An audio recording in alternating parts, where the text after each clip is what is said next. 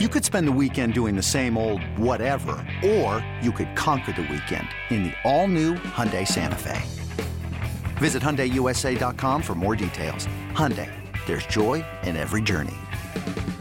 This episode is brought to you by Progressive Insurance. Whether you love true crime or comedy, celebrity interviews or news, you call the shots on what's in your podcast queue. And guess what?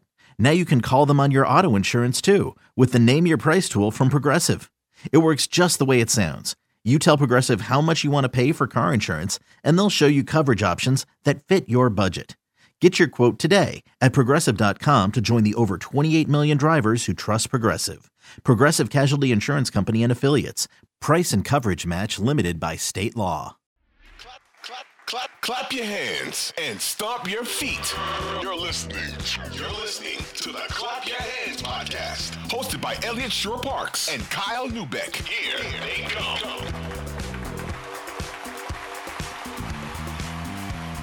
What's going on, everybody? Welcome to the latest episode of Clap Your Hands. I am Eliot Shore-Parks with Kyle Neubeck. We got a lot of news to get into today. Tyrese Maxey update, potentially. Kyle was down there. He'll give you guys the latest on that. Joel Embiid quote that, I think we might disagree with a little bit on what he thought about it, but I'm excited to hear what Kyle has to say about it. And then December 15th. So there are more players that are eligible to be traded today. So new episode of Clap Your Hands, as we always say off the top. Thank you guys so much for everyone that's been listening. Really appreciate it. Make sure you download the Odyssey app and subscribe to the pod on all your podcast platforms. You get the episodes first that way. Hit that auto download button. It comes in right away. We got a new 5-star review with a question that I want to get into. It'll bring up a Brett Brown trade. I think people still are pretty heated about. I'm sure you know where this is going. But yeah, so a lot to get into today. Kyle, what's up, man? How you doing?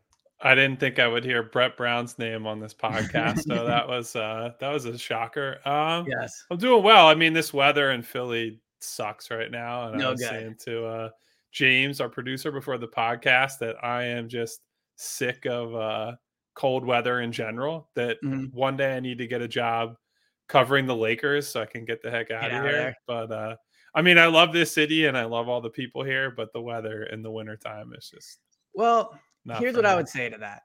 I think in general, wearing winter clothes is better than summer clothes. Like, bottom line, shorts, I'm not a shorts guy. I don't know if it's because just doesn't look good on me. I feel like the wintertime, you got a beanie on right now. The beanie looks good. I think the winter wardrobe is far better than the summer wardrobe. Sure. Well, come on. It's still not worth the. It's not worth me walking out of the arena at midnight or 1 o'clock and then having to sit in my car for 2 minutes while it warms up. Yes, and that's just a miserable experience. Shoveling snow off of your car. Yes, it's just like all these little things that add up. That I was born to be, and I'm like, my heritage is German and Irish, and those are not the nicest places in the winter either. But I feel like I'm like a Spaniard at heart, or someone that just live off of the Mediterranean with the sea breeze and the. Well, here's the thing, Kyle. I'm getting ready to go to Chicago tomorrow for Eagles Bears. So in terms of weather, yes, I am not super looking forward to that. It's going to feel like 12 degrees during the game. Now I'm in the press box, so it's not as bad, but yeah, I agree. Overall, I've always lived on the East Coast, so I've never actually lived in a warm weather place. But I always think about this with free agency, especially I guess all sports, but NBA, NFL. If I'm a free agent, it's such an advantage if you play in a warm weather. My friends always make fun of me because I say if I was a player, I would just go play for the Miami Heat. It wouldn't even be a question. It's such an advantage. And as much as I love Philly, and as you said, the fans here, the sports culture is awesome. It'd be a tough sell, if you're getting paid the same amount in Florida where it's way warmer, as opposed to having to commit to coming to the East Coast with all this snow. Yeah, we won't go too far down this path, but I was in Barcelona last year. I got off the plane and you're in the city and there's palm trees and an ocean breeze or Mediterranean. The breeze coming off the Mediterranean. It's like 75 degrees in August. And I was just thinking to myself, man, all those times where I was like, why didn't this guy just stay at Liverpool or United or Yes. wherever in England. And then you think about it, it's like, oh yeah, I definitely get why these guys went to Spain. And Yeah. I never get why people sign with the Packers, or a team like that, or the Minnesota Vikings. They're built different than I am. Clearly. Yeah. I am not the toughest individual when it comes to weather, but lots to get into today. I think originally I wrote the rundown for today. I was not going to lead with this, but Kyle, you were down at practice today, and there was an update on Tyrese Maxey. I've only seen tweets about it, and it seems like it's not very good. But what's the latest on Tyrese, and what's your kind of takeaway on what Doc had to say today? So it seems like Tyrese has not made the progress maybe we were expecting a week or two ago. I put together a timeline of events. So November 19th is when we found out that Tyrese was going to miss time. At the time, the team said reevaluated in 2 weeks. The behind the scenes reporting said, 3 to 4 weeks because small fracture in his foot. So I actually thought that was optimistic, at least based on my experience of foot injuries at the time. But you take people at their word. December 7th, we were told by Doc Rivers that Tyrese had started shooting and was in the gym as of December 5th. He's doing a bit of running, but not really sprinting and not running in a way that's like I'm playing basketball, just kind of getting up and down and moving around. Running earlier than you run, probably more a regular in a pickup game. Yeah. At this point in my life. Yeah. So December 13th, which we're recording this on the 15th, December 13th, Doc said before the Kings game, he was hoping to get Tyrese in a practice end of this week, but that felt optimistic to him at the time. That was not where he was trending. And then today we show up and Doc essentially says, that he doesn't think he's anywhere close to ready, that he's not able to get out on the floor at practice. He's still only really able to do most of the things he had told us about on December 7th. So that's just running, but not necessarily sprinting. He said that Tyrese cannot do a lot of cutting or sudden movements or stopping, which those are all very important things on a basketball court. Yeah. So he said, obviously, as he always likes to say, he is not a doctor, but based on where he's at and what he's been able to do, he doesn't think he's going to be back until maybe 2 weeks from now. Now, whether it keeps going longer than that, or there's a nice surprise in the meantime, you don't know. These injury recovery timelines are always fluid. So it could be a few days from now, Tyrese gets a couple good workouts in a row, gets cleared for practice, whatever. I think the big headline is ultimately like they need to be cautious with him. The worst thing they could do is bring him back too soon because, if he has to sit out 6 weeks, 2 months, whatever it is from the initial injury, that's obviously terrible. But if you bring him back too soon and then you cause another injury because of that, either you re-aggravate the one that he already has, or because of how the lower body works, you're putting too much pressure on the other foot, and then your chain of motion gets all out of sync. Like, I'm not a kinesiologist or anything, but I know that once you start to favor something, that's a lot of times when there are more catastrophic injuries elsewhere. And so what you want is for him to really build that base up strong, come back when he's 100% ready, and then he's full go for the rest of the year. And that's what I think is the approach here. And I think that's the smart and cautious approach is the best one here. Now, do you think this is a setback, or do you think the initial timeline was probably optimistic? Because I think the initial reaction to hearing this was, wow, he's going to be out way longer than expected. And I think also from the way Doc talked about it, you mentioned he said before the Kings game, maybe he'll practice at the end of the week. And all of a sudden it's only been a few days. And it seems like a very different diagnosis or a very different timeline. I agree they can't rush him back, as tempting as it is, because I know they're playing well. They won 3 in a row. We'll get into why they're playing well, and the 3 wins really matter. But they're not running away with the 1 seed. We talked about this on the last pod. This team has had a bit of a luxury the last few years where you're so far ahead or at least so clearly in that top 3 that you can rest guys. And Joel can take days off and not play backs-to-backs. They're in a bit of a different situation than normal because they didn't get off to a good start, where they're a little more in the pack. So do you think this was a setback from Tyrese or just an initial overly optimistic? I have not heard anything yet to suggest there was a setback. That's something that, we might find that out over Yeah. time if that happens. I think it might just be initial optimism was a little too strong because it's a broken foot. Like, even Yeah. if it's a small fracture in the foot, it's still a broken foot. And Doc has made this point several times over the last week.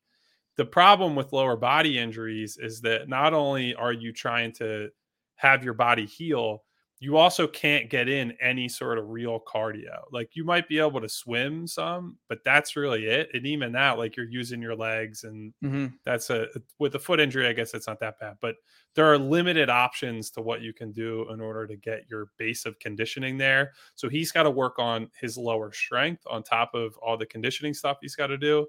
So that's another consideration. Really, I don't know when he's going to come back at this point. I tend to hope that it's closer to within that 2 weeks, but we don't really know. I've dealt with foot injuries. I know I've obviously covered Hmm. Joel Embiid had major foot injuries, and they're not something that you can ever take lightly. Like, I don't think people really understand. Like, basketball is not a contact sport in the way football is, where it's like a car crash on every Yeah. play.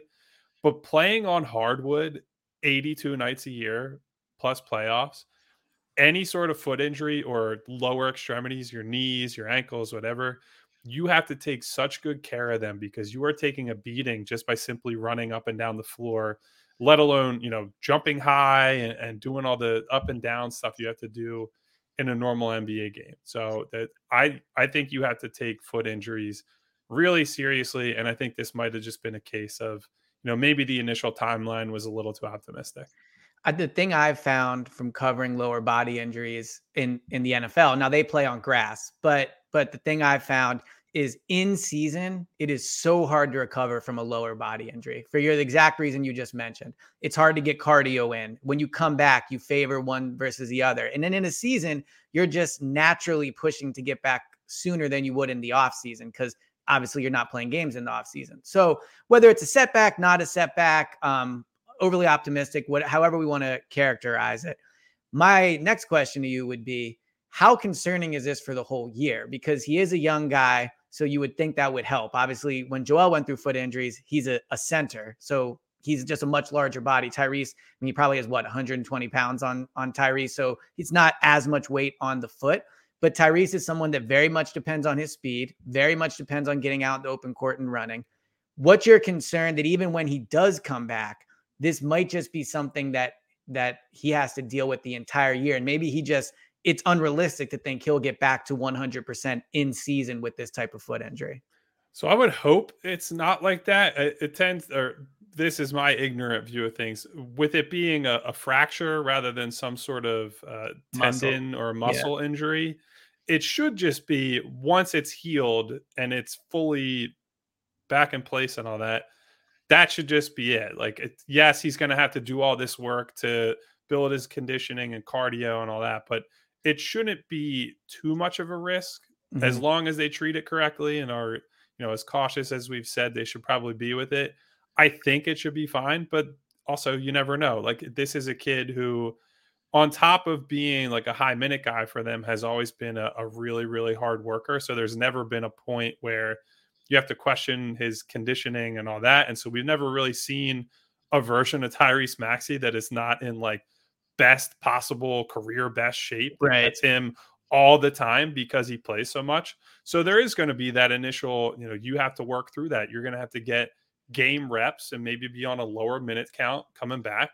To your point, though, there is the good news is he's a smaller guard. And so it's not the same process as it is for, 280, 300-pound Joel Embiid, who has to worry about carrying all that weight around, and the conditioning process is a little more complicated. Honestly, the real concern I have looking forward is that James Harden is Mhm. currently leading the NBA in minutes per game. Now, he hasn't played a ton of games because he was himself out for a month, but that's almost reason for more concern, right? Like, he Yeah. came back and immediately we're told he has a minutes restriction and he's playing like 40-minute games Yeah, multiple 38 nights in a minutes, I think row. it was, versus Houston. Yeah, and now some of that's they played overtime and double overtime against Houston, and that's out of their control. They certainly don't go into a game thinking, hey, we're playing overtime tonight, but they're still pushing him basically to his limit. And he was asked how his foot feels before or after either the Hornets or the Kings game, and because of the minutes count. And he just said, well, I'm out on the floor, essentially. Yeah. And so that's good enough. That's not what you want to hear. You want him to be like, the whole theme of the offseason was James has this time to get his body right. He had the hamstring injury that held him back for about a year. He finally had all offseason to get his body right, get his mind right, get his game right. And now to go through this month-long injury and come back, and he's telling you, I feel good enough to be on the floor, but it's not like, yeah, I'm good. Like, I'm ready. And that, to his credit, other than that Houston game and some parts of the Lakers game, I think he's looked really good. He's obviously, and we'll get into it, he's made a big impact on their offense. But the more you tax him in December to get these wins, to pull out of that muck they're in, the more you're taking away from the end of the year. Like, this is not 26-year-old, 27-year-old James Harden who can just play, run all year. And so they have to find a balance of, they need to trust those bench guys. They have to lean on Shake Milton and DeAnthony Melton and, even guys who you don't necessarily want to play, like Furkan Korkmaz, just so that you're not playing James 38, 40 minutes a night just to get a win in early December or mid-December, I guess, at this point. Well, and the other tough part about that too, I just, from my short time watching James here, and I think at his age, this is why this happens. I mean, you think about when they traded for him last year, his first 4 or 5 games were unreal, right? Minnesota, the Knicks, he looked phenomenal in those games. And then this year comes out, kills it at the beginning of the year.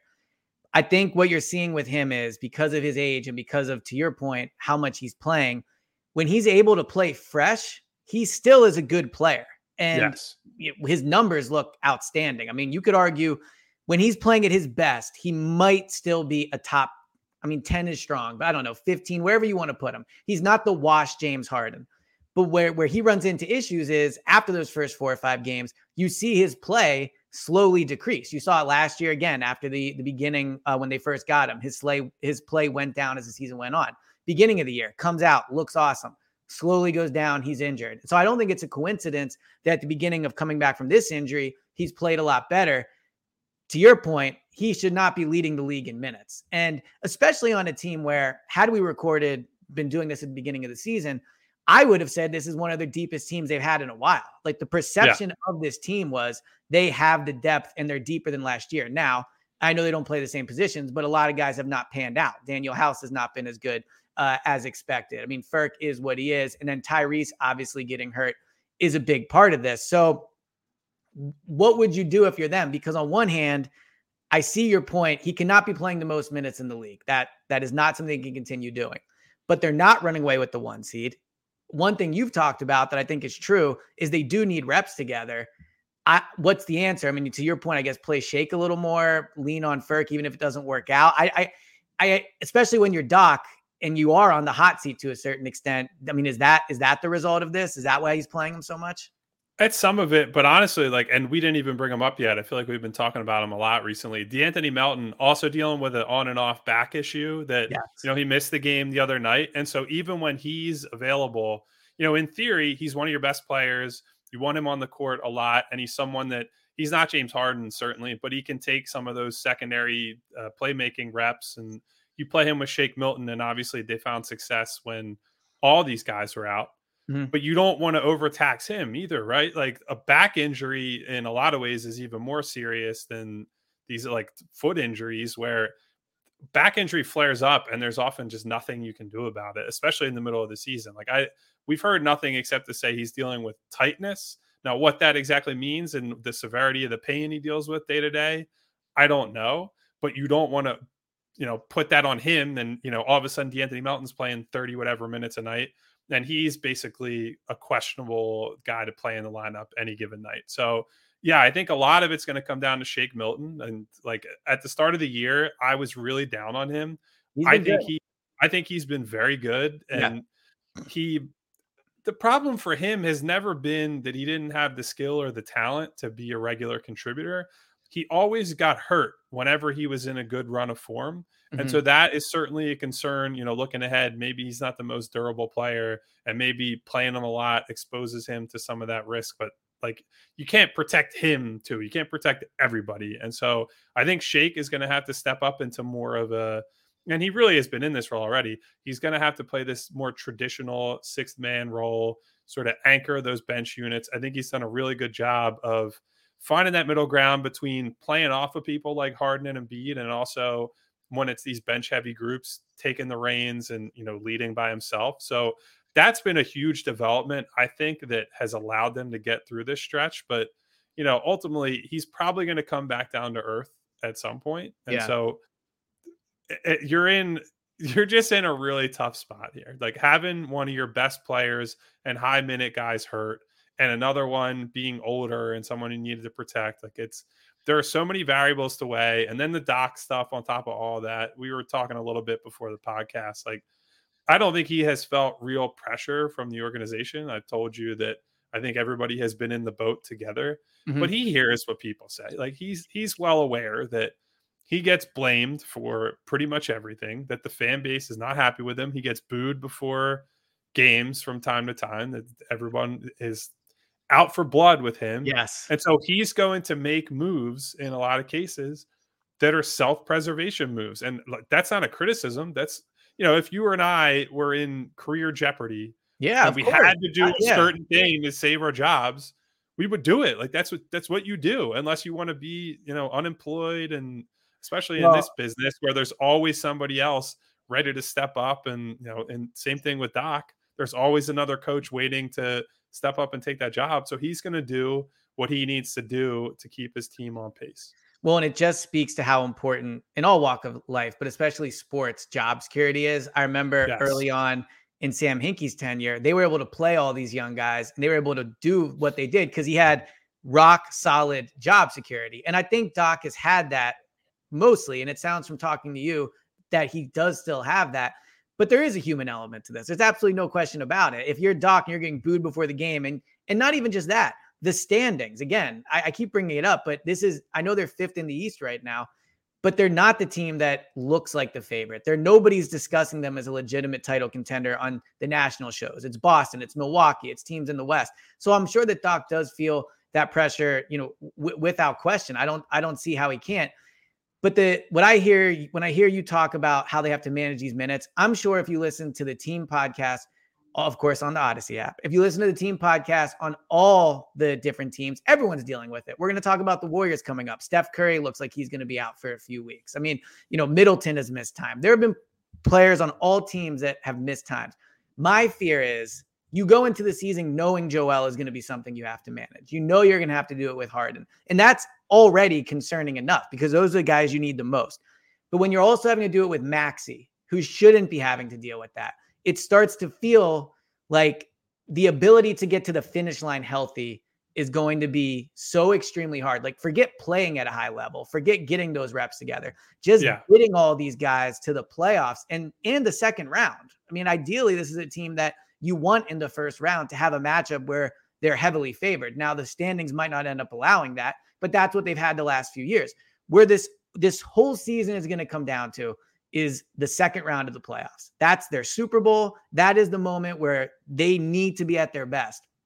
And it's scary to think that it's December 15th and we're already talking about, all right, well, Joel, now he's been awesome recently, but he had his problem. Harden's dealing with his thing. Maxey's dealing with his thing.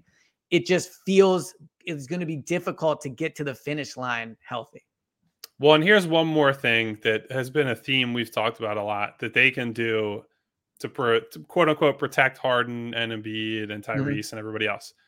Play hard and play well and put these games away early. Like the easiest way, and Doc has called this old school load management.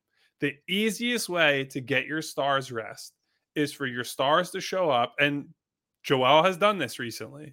James has done this recently. Your stars show up. They kick the opponent's ass for the first 24 to 36 minutes.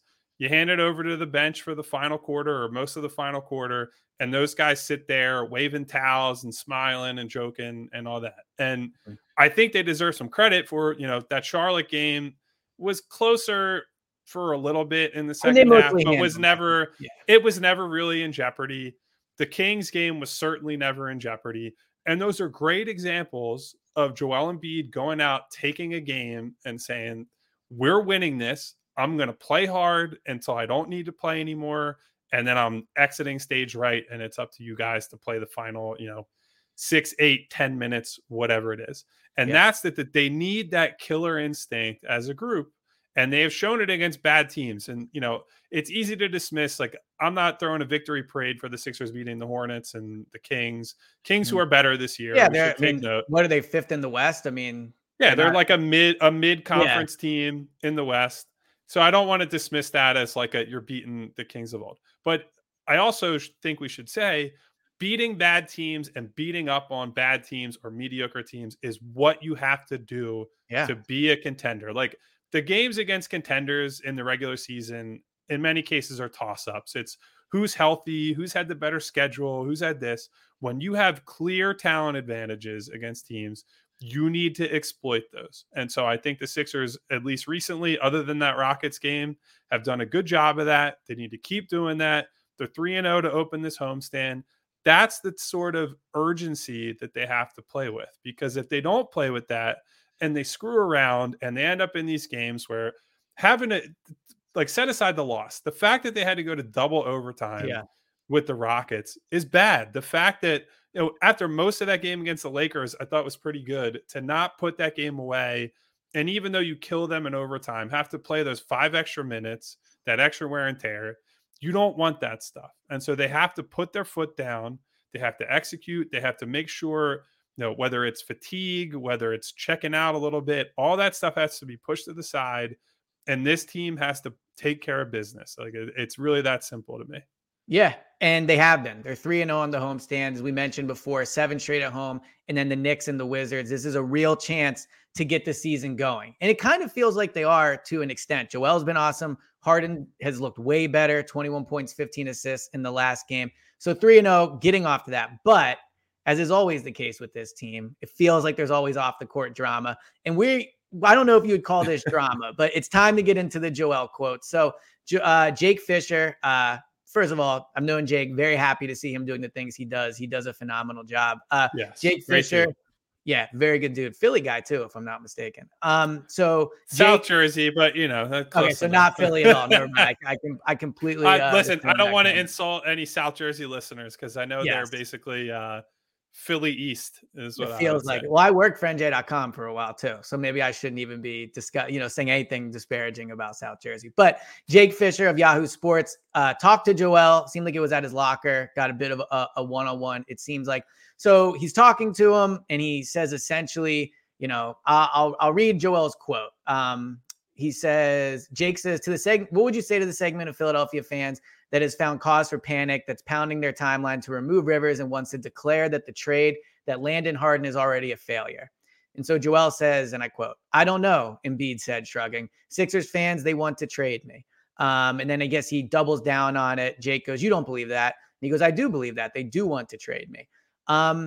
What is your takeaway from that? Because to me, so my initial read on it when I first saw it was, this is Joel setting the stage to make it okay when he asks out. Because when players ask out, and I think this will be specifically the case with Joel, the tough part is turning your back on the fans. And I think the fans have been incredibly supportive of Joel here for the most part. If you're that level of star in this big of a city, you're always going to have people that doubt you. And if you want to look for those people, you will find those people. But ultimately, since Joel has become a Sixer, I think he's received overwhelming support considering the playoff failures, the injury time missed, and he's earned it. He's a great player. His personality early on, I thought, really added to what he was as a superstar. But I think that when he asks out, if it does eventually happen, he's laying the seeds of, well, they wanted to trade me anyway. They didn't even want me here. It's like an easy excuse to make when he eventually asked out. So that was my initial read on it. I mean, what do you think of my conspiracy theory there? I don't take him seriously like 50% of the time. And I can actually, reading the quote and the way Jake wrote about it, I can hear I can hear Joel's voice and the type of conversation that is. And he's just like trolling essentially. Like, so a lot of times we have not like long conversations, but Joel, myself, and a couple of members of the media who Right. know him better, maybe, where we'll talk about, different games or something he said that was a little outlandish. And he's just got this big shit eating grin on his face. Like he just likes to tweak people in that way. Right. And when trades have come up in the past, not necessarily about him, because it's not like he's been in any kind of trade rumors other than when he was flirting with Jimmy Butler on Instagram that one year. He has always made snide comments like, well, listen, if the Warriors offered Steph Curry for me tomorrow, they could trade me. And it's like, number one, Joe, you know that the Warriors are not trading Steph Curry, and the Sixers are not trading you. So he loves to play up the drama some. He's just kind of as the kids like to say, he's just a messy person in that way. He likes to stir shit up and all that.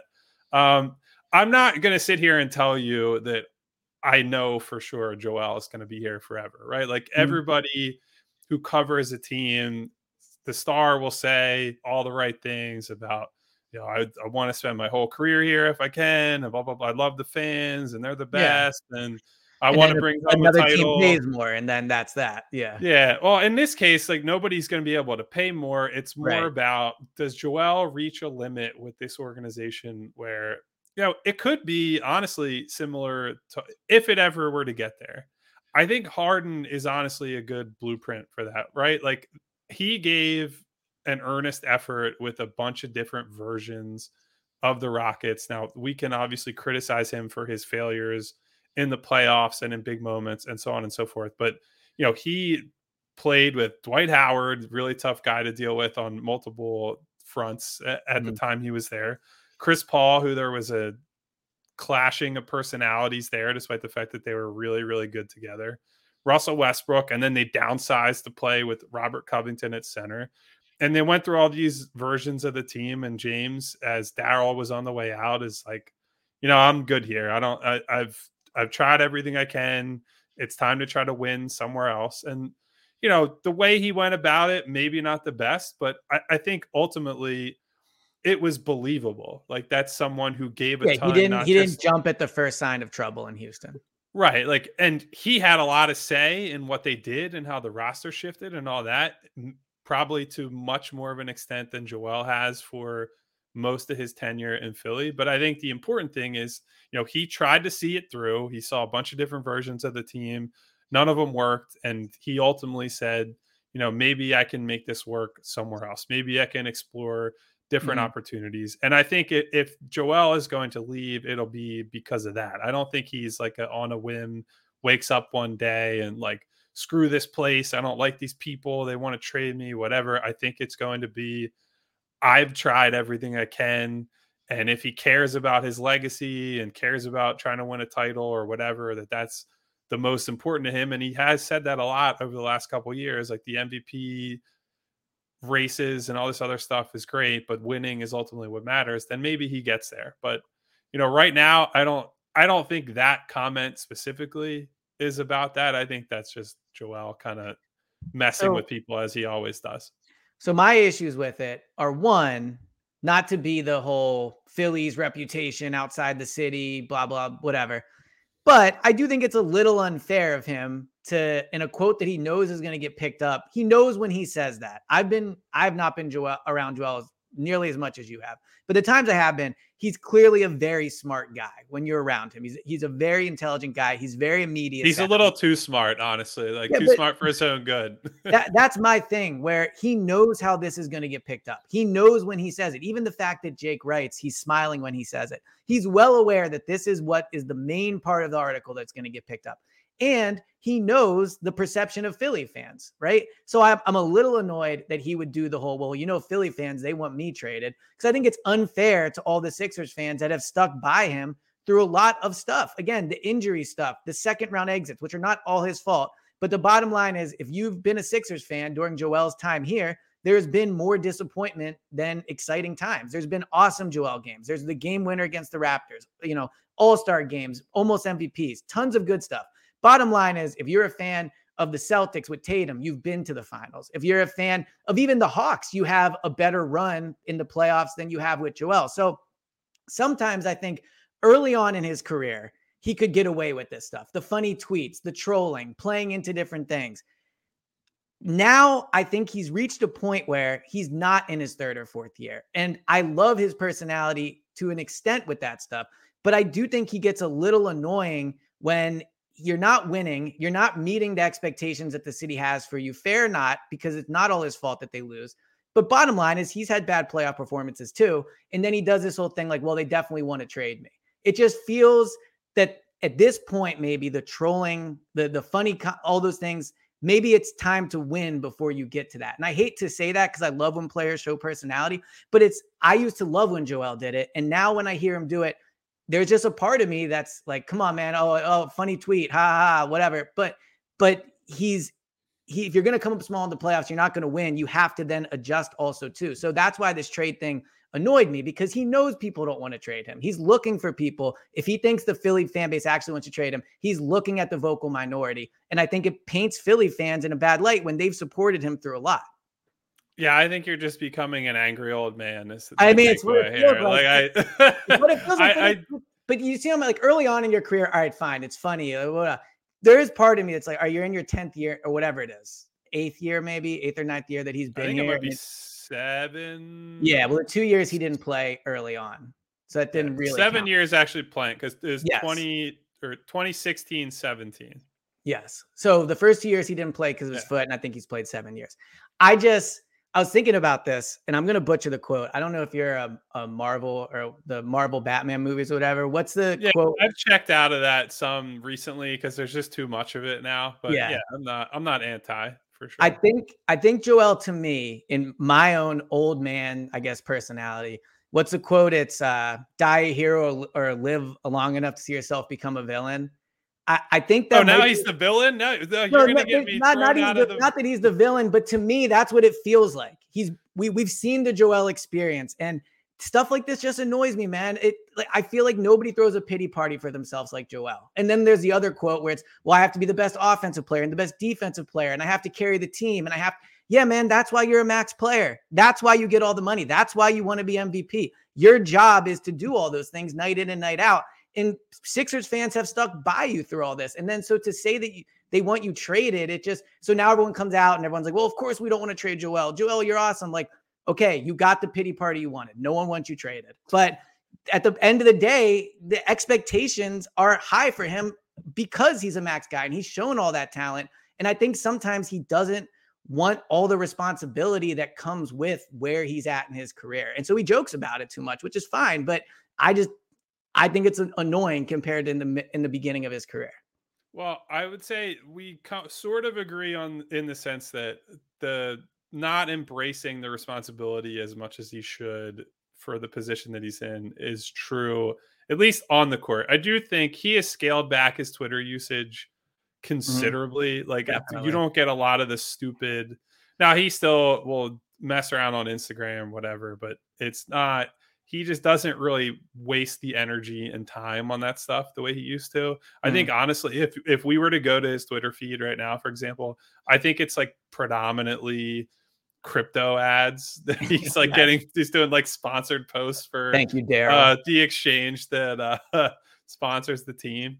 So, I think people are getting, and including yourself, are getting too worked up about this. All your points are well taken about, is he being a little trolly, and is that annoying because of the broader career context that he's in?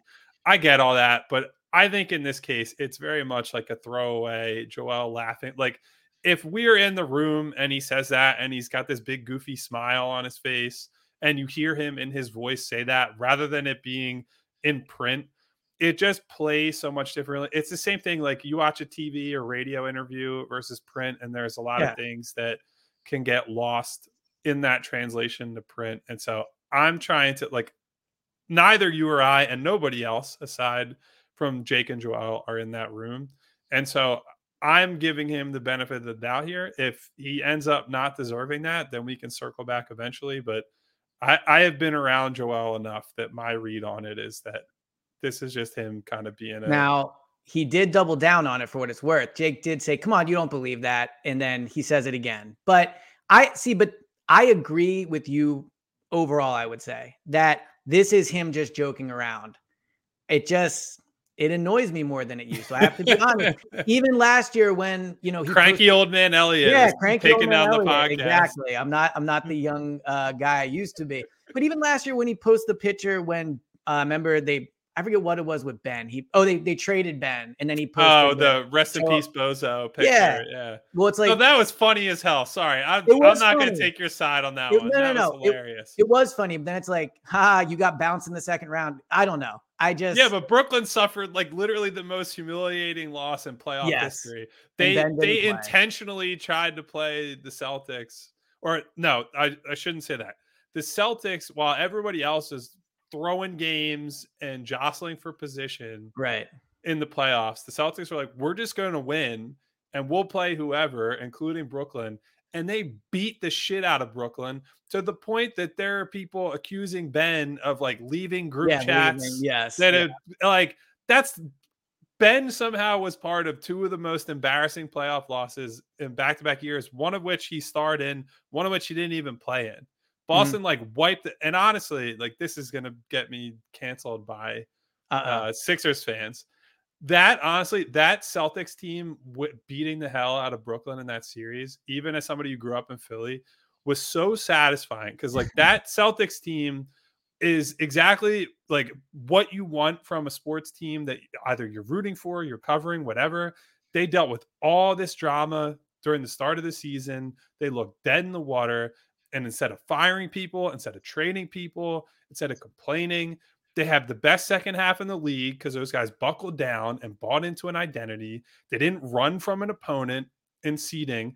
And then they went out there and Brooklyn, who Kyrie Irving missed half the year because he didn't get vaccinated and was on a fucking spirit quest or whatever. They got their asses beat because they didn't build the reps and care about regular season basketball and like becoming a team. And so a team that cared about being a team and getting better beat them. And so that was great for me. And all that was great. And that's also why I'm so hard on the Sixers when they're screwing around and they're treating games as if they're entitled to just be a good team because they have all this Joel? Talent. But that's my thing. Some of it is. I think Joel's attitude, even again, like, you got Ben, good tweet. Well, guess what? You still didn't advance any further. We spent all of Brooklyn lost in round one. No. I'm saying when Ben was here, and I felt this at the time, Ben to me was the problem. He was a guard that couldn't shoot. It messed it, whatever. We've been down that alley. But Ben got traded and you still got bounced in the second round. So there's been one person that's been here throughout the whole thing, and it's Joel. And one thing that a constant theme that comes up in our pods that we've done is, they don't take games seriously often or, and whatever. But to me, this comes from Joel's attitude of not that he doesn't take things serious, because clearly to get where he's at, he has to work really hard. He's overcome a ton of injuries. So he clearly is a very hard worker. I just think all this talk in the offseason of, well, you'll bring in PJ and all of a sudden they'll be a tougher team. No, they're not going to be a different team until Joel is different. And that's been my frustration with him over the last, year and a half, 2 years, is it just feels that you are your best player, and the best player in the team has been frustrating. That's fine. All I'm saying is this small quote and response in a story by Jake, who I love, is not going to cause me to be like, well, they're doomed to fail. Like I will judge the basketball product and the rest of it as the more important thing. And we can revisit comments like this if he ever gets to the point where he's like, I need to get the hell out of here. Well, the thing too is there will be that point. Realistically, you don't always play with the same team. The chances are so slim. So it will come, but it's just a matter of when. All right, I'll get off of my old man soapbox for a second and stop. And again, I love the content. I do. It just, man, there's just something. Maybe it's because I had so much hope for him. I don't know. But there's something about Joel that when he does this, it frustrates me. I don't know why. But okay. So, all right, Grandpa, let's move on. I know. It is funny. I don't know if you ever noticed this, but when I first started covering the Eagles like 10 years ago, So I'm 35 now. So I was like, 25, 24, whatever. I was one of the youngest people. And now I look around and I still think of myself as one of the youngest, but I'm not. Like, there's a bunch of younger people. So maybe I am the old man now. I guess that's just the role that happens I to play us all. That's, It does, unfortunately. Okay. So we'll move on from that. Some trade stuff. So December 15th is today, which means there's a bunch of new players that could be traded. I want to ask the 5-star review question first. And then I went through and I found 9 players that might help them, might not. To be honest, the list is not that exciting, but 9 potential trades we could at least go through, and you can tell me if you think it's crazy or a good move. The 5-star review. And again, if you leave a 5-star review with a comment, I will make sure to ask Kyle the question. We 2 for 2 so far. So everyone that's asked them has had their question asked. This one comes from Mike Mark 15. In your guys' opinion, does trading the rights to David Roddy for DeAnthony Melton this year make up for the mistake of trading Mikal Bridges for Zaire Smith? So I would say no, but I'm curious. I'd say no. And I want to bring up a related point. One of the most overrated trade mistakes ever, because people miss what the real mistake was. They could have just drafted Shai Gilgeous-Alexander. That's a way bigger miss than not just keeping Mikal Bridges. Like, Mikal Bridges, nice player, good piece on a really good team that went to the finals, but is like a role player. Shai Gilgeous-Alexander is like a capital S star who might be one of the best guards in the league for like the next you don't gotta 10 tell to me, 15 man. years. You know how I was a big like, so I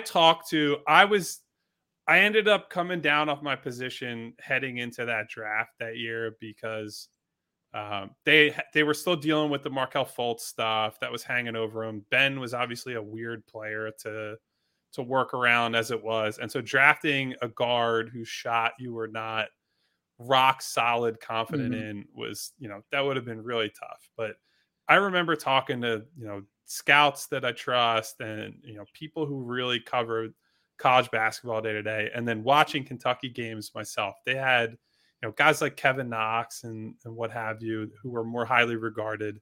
And you watch them play, and it was so clear that, like, this is the dude on this team. And it's insane that his stock is so much lower than this other guy and a bunch of the other guys across the landscape.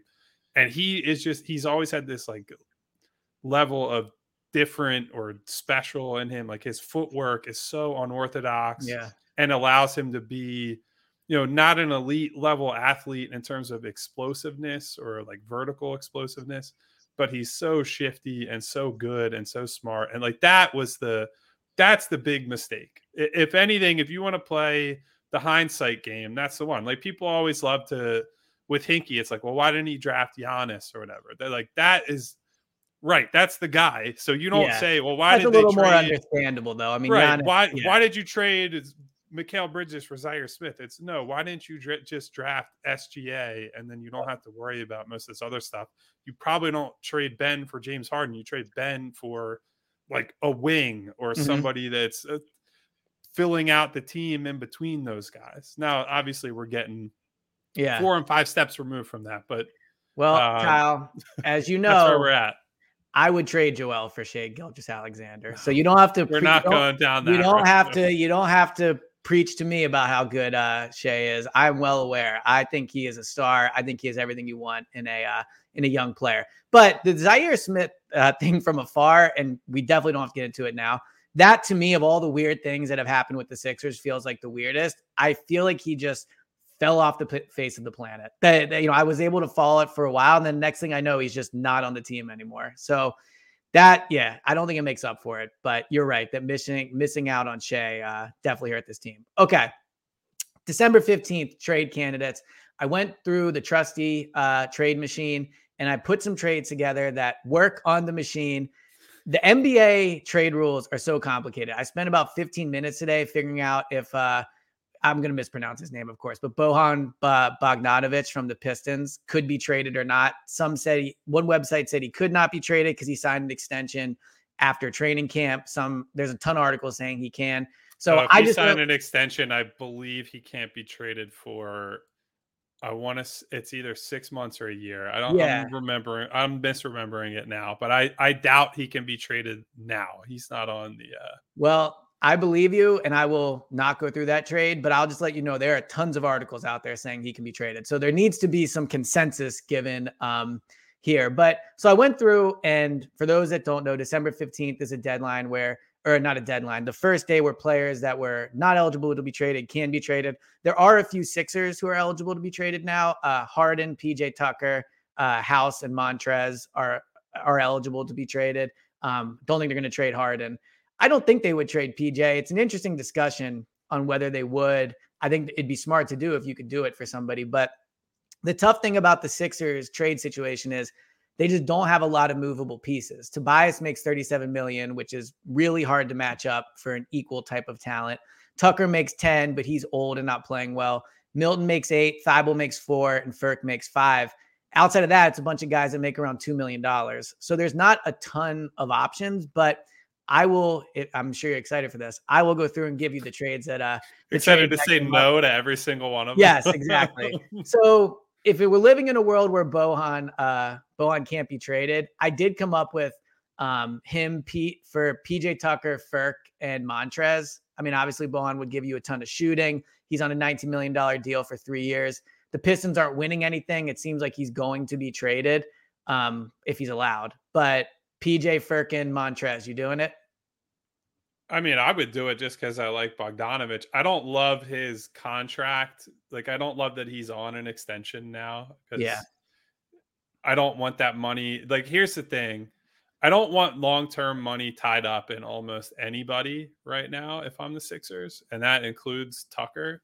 Like, if you're moving PJ, a win now type guy, like extreme win now guy, because he's as old as he is, I don't necessarily want to have somebody coming back that's got I would rather get an expiring contract contributor. Yeah. And then you head into this summer and you say, all right, if we can move Tobias and lose money there, or if you just trade them into salary space, you can get really creative with the sort of stuff you can do in free agency. If not, then you're really in the same position you're in now, where you're not really functionally any different as a contender. Like, I don't think Bogdanovich changes who they are or what they can do as a team. I think maybe he's a better offensive player, probably a worse defensive player for the purposes they need him for. He was at one point like a pretty credible defender of bigger wings, but I don't think he's that guy anymore. He's like, okay.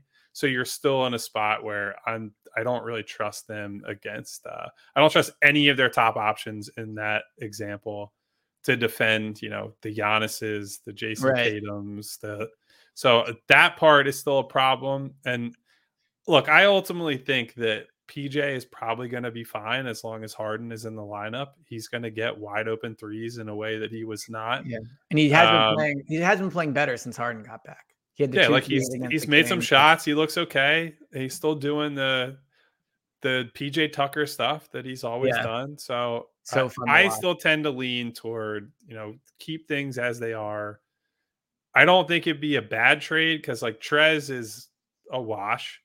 Furkan doing pretty much nothing. Like he'll give you a good shooting night every once in a while, but isn't doing much. Is basically just a contract. And then PJ is, as we just discussed. So it's not a terrible one, but I wouldn't be jazzed up about it is what I would say.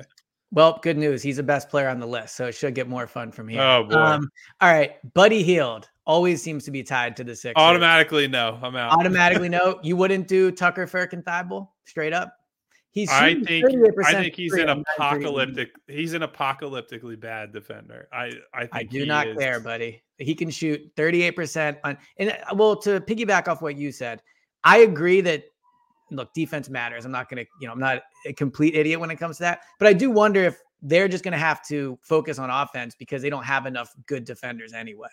Well, that is true. And that's why I would consider something like a Bogdanovich type deal. But Buddy Hield is so bad that he changes everything. And if you have, like, for example, if you play minutes where you have Harden, Buddy Hield, and Tyrese on the floor at the same time, you are going to just get absolutely destroyed.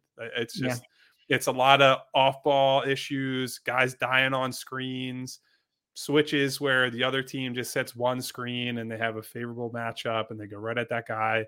And then Joel is in a position where he's coming up higher. He's having to, do things that they don't want him to do. You want him back toward the rim so he can protect the rim and rebound on top of that.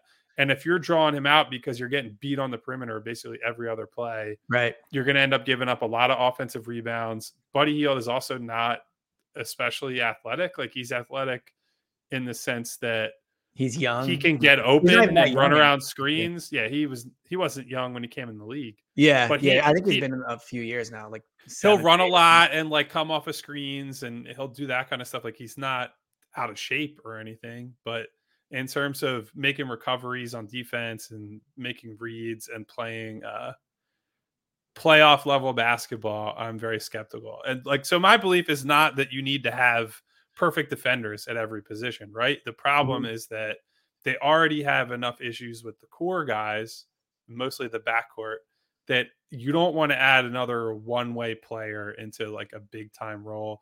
And if I'm remembering correctly, Buddy's still under contract. Yeah, I think he has a few more years. Yeah, and I don't want any parts of paying him for several more years. If he's on an expiring and you're just saying, look, we're loading up, we're going to get a gunner.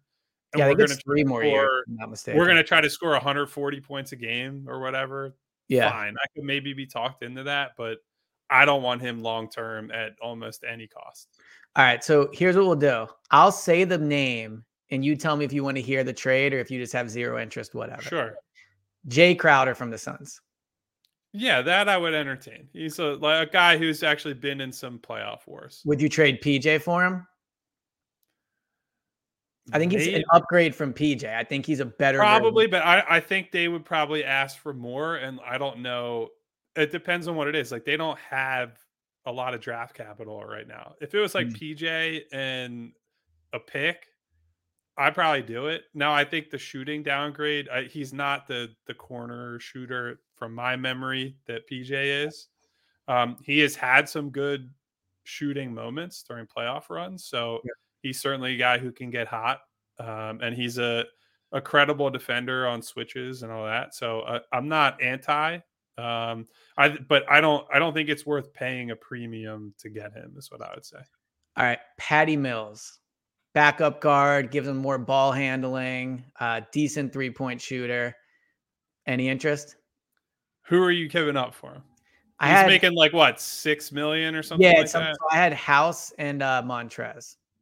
Oh, I mean, Brooklyn would probably not do that, but I would do that because, well, I think I like House more than a lot of people just because he's a guy who's at least playable in the playoffs. Right. He's going to be. Patty Mills is only playing 12 minutes a game for what it's worth. It's not like they're not using him a ton. Yeah, and he is like the quintessential can't defend anybody. Like, he's just horrendous on that front. But there are worse guys to get than an instant offense guy who could maybe swing a game in the playoffs. All right, so the next one, a person Sixers fans are very aware of, Andre Drummond, the Bulls, upgraded backup center, obviously. 7.5 rebounds in 14 minutes this year. So still doing what Drummond does. And it's a tough thing is figuring out who they could trade where it's of good value. I mean, Thibault, maybe the Bulls talk themselves into the upside a little bit. Young. And I'll tell you, Mark Eversley, who's in Chicago's front office, was like a big pound the table guy for Thibault. So they've been connected to him before. So that would not be would you do Drummond? Would you trade Drummond for him? I'm not giving up to get Drummond. I'm not giving up resources for a backup center, I would say. Like, regardless of who it is, I would rather just like Joel's going to play 38 minutes, maybe 40 a night in the playoffs. And that's really what you're like. Their options. The net rating for Paul Reed is ugly right now, and Montrez has not been very good. But I tend to think we're going to see a lot more small ball in the playoffs anyway, which is another reason I'd be reluctant to trade PJ. Like, as much as he has been bad shooting the ball, or especially during James's absence, he's somebody who can unlock a lot of things if you play small ball in the playoffs, and he's big enough that he can hold guys up, but he can still space the floor and do all that. And teams at least for now, are treating him as a credible shooting threat. It almost doesn't matter if he's missing those shots as long as he's being defended, because whether it's Tyrese or James or whoever it is, they'll have the middle of the floor to attack. And so that stuff's really important. Like I think, I don't know if they'll actually do this, but I think they should be playing almost no backup center minutes, depending on the matchup in the playoffs. Yeah. I mean, the other part of that is now if Joel goes down, you're screwed no matter what. So it's not like having a better backup center helps you there. I just know that the backup center has been a huge issue for them. Bruce Brown of the Nuggets. I think he's exactly what this team needs. Athletic, can shoot, kind of a 3-and-D hustle guy. I don't know if the Nuggets would trade him. That's the tough part, but that's the problem. Like I think he's a really good, versatile player that a lot of teams would want, like him and a guy who hasn't played this year, but another guy sort of in the same mold as Gary Payton II, who Portland signed, I believe, with the mid-level, but hasn't played yet this year.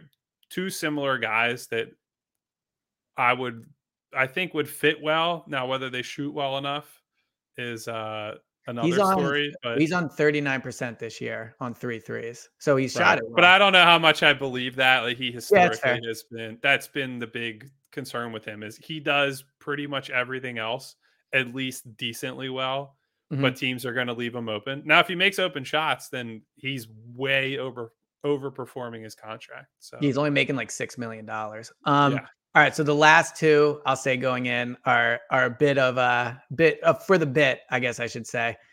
My boy, Noah Vonleh, eligible to be traded today. No. They need to upgrade a backup center. He can step in for Noel for Montrez. You pulling it? Just for me, I would hope you would do it. Just for my mentions on that day. I think that would be for you, maybe, but in general, no. I said, the backup center thing is not really and I guess you don't want to put more pressure on Joel, too. So just move on from that. But the last one, I think this would be the most unpopular trade in the history of the Sixers. I would almost want to see it just for the reaction. Are you ready for this one? I'm just preparing for it. Okay, ready? Austin Rivers for Paul Reed. Oh, that would go down. You're right. That would. Could you imagine? Honestly, I don't think Austin Rivers is very good anymore. I think his time as now he's also on a really bad vibes team right now. Yes. Not that he'd be joining like the Good Vibes Express in Philadelphia. Right. But I don't think we need the the drama that comes with that, because that would also, and it's not fair to him, but this would happen because his dad is already under so much fire here to bring in a guy that ultimately signals to the fan base like, well, they're not firing Doc. Yeah, doubles down. Exactly. He's going to get unfair amounts of crap from other people because of that. So yeah, under almost no circumstances would I trade for him. And look, I'm higher on Paul Reed than it seems like Doc Rivers is. I think that's a safe assumption. Yeah. But I do understand, I certainly think if they were able to get a decent pick for him, or like a decent role player who's actually going to get nightly minutes, I would still probably do it, because if you're not going to use him, and honestly, he's like a flip of the coin night to night, whether he's going to be good or not. It's not the craziest thing in the world to sell the upside to somebody else and say, hey, you just give him 1,000 minutes that he can play and develop, and we have to go out and win now. Like, we haven't talked about Isaiah Joe shooting, high 40s from 3 this year, which I know everybody's going nuts about. I think it's worth noting he's still barely playing in Oklahoma City, where they're not really trying to win games. Yeah. And his sample size on that is like 73s or something like that. So, I mean, credit to him. He's looked good in some limited runs, and he had a big moment early in his tenure there. But I tend to think you learn a lot more about guys when they're in situations where they're actually expected to produce and help win games, than when it's like, yeah, this is a free-for-all. And we're going to give you minutes just because we have nothing else to do. It's the Michael Carter Williams thing. I mean, when he was here, that rookie year, he was able to be awesome because nothing mattered and he could do whatever. Yeah. Not that he ever ended up playing in meaningful games, really, but ultimately he proved to be someone that can just put up numbers on a bad team. But no, I mean, Doc trading for his son and trading out the player that Sixers Twitter seems to very much absolutely love. Yeah, just the content alone, people would explode. But all right, so I think we're all in agreement. December 15th, probably not going to bring any significant help to the Sixers. Before we wrap this up, they do have a game on Friday against the Warriors. And then we'll probably talk before Monday, but then obviously Monday.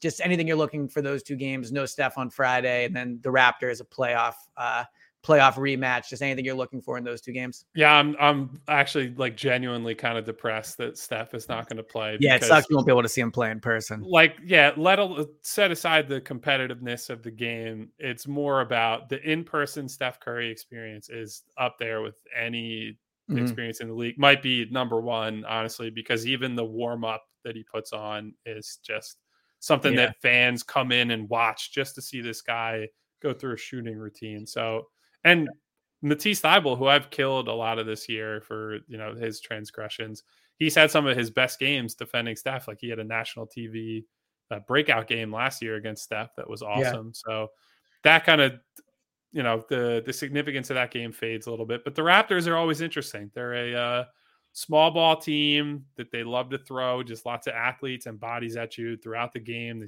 rotate guys in and out. Siakam, I think, has taken another step forward. Scotty Barnes, obviously interesting player. So that'll be a fun one. Yeah, and 2 winnable games now with Steph out. As much as it sucks not to be able to watch him. Got to get them. You have to, again, as we talked about earlier, you have to get these because now it's the Stephless Warriors and a Raptors team that you are, quite frankly, better than. So go out and win those 2, move to 5-0, see where the rest of the homestand goes. 5-1 in the clap your hands era. So we started off with a bad loss. Let's say they potentially rebound. But all right, this has been another fun one. If you're still listening, really appreciate it. And again, appreciate everyone that's listened so far. Leave a 5-star review. I'll make sure Kyle gets asked the question. Hit that auto download button on your podcast app if you're listening. And make sure you download the Odyssey app. You get all the episodes first on there. So should be an exciting weekend of Sixers basketball. Hopefully we'll try to find time to get one before then. But if not, talk to you guys soon. Kyle, it's been another fun one. See you guys.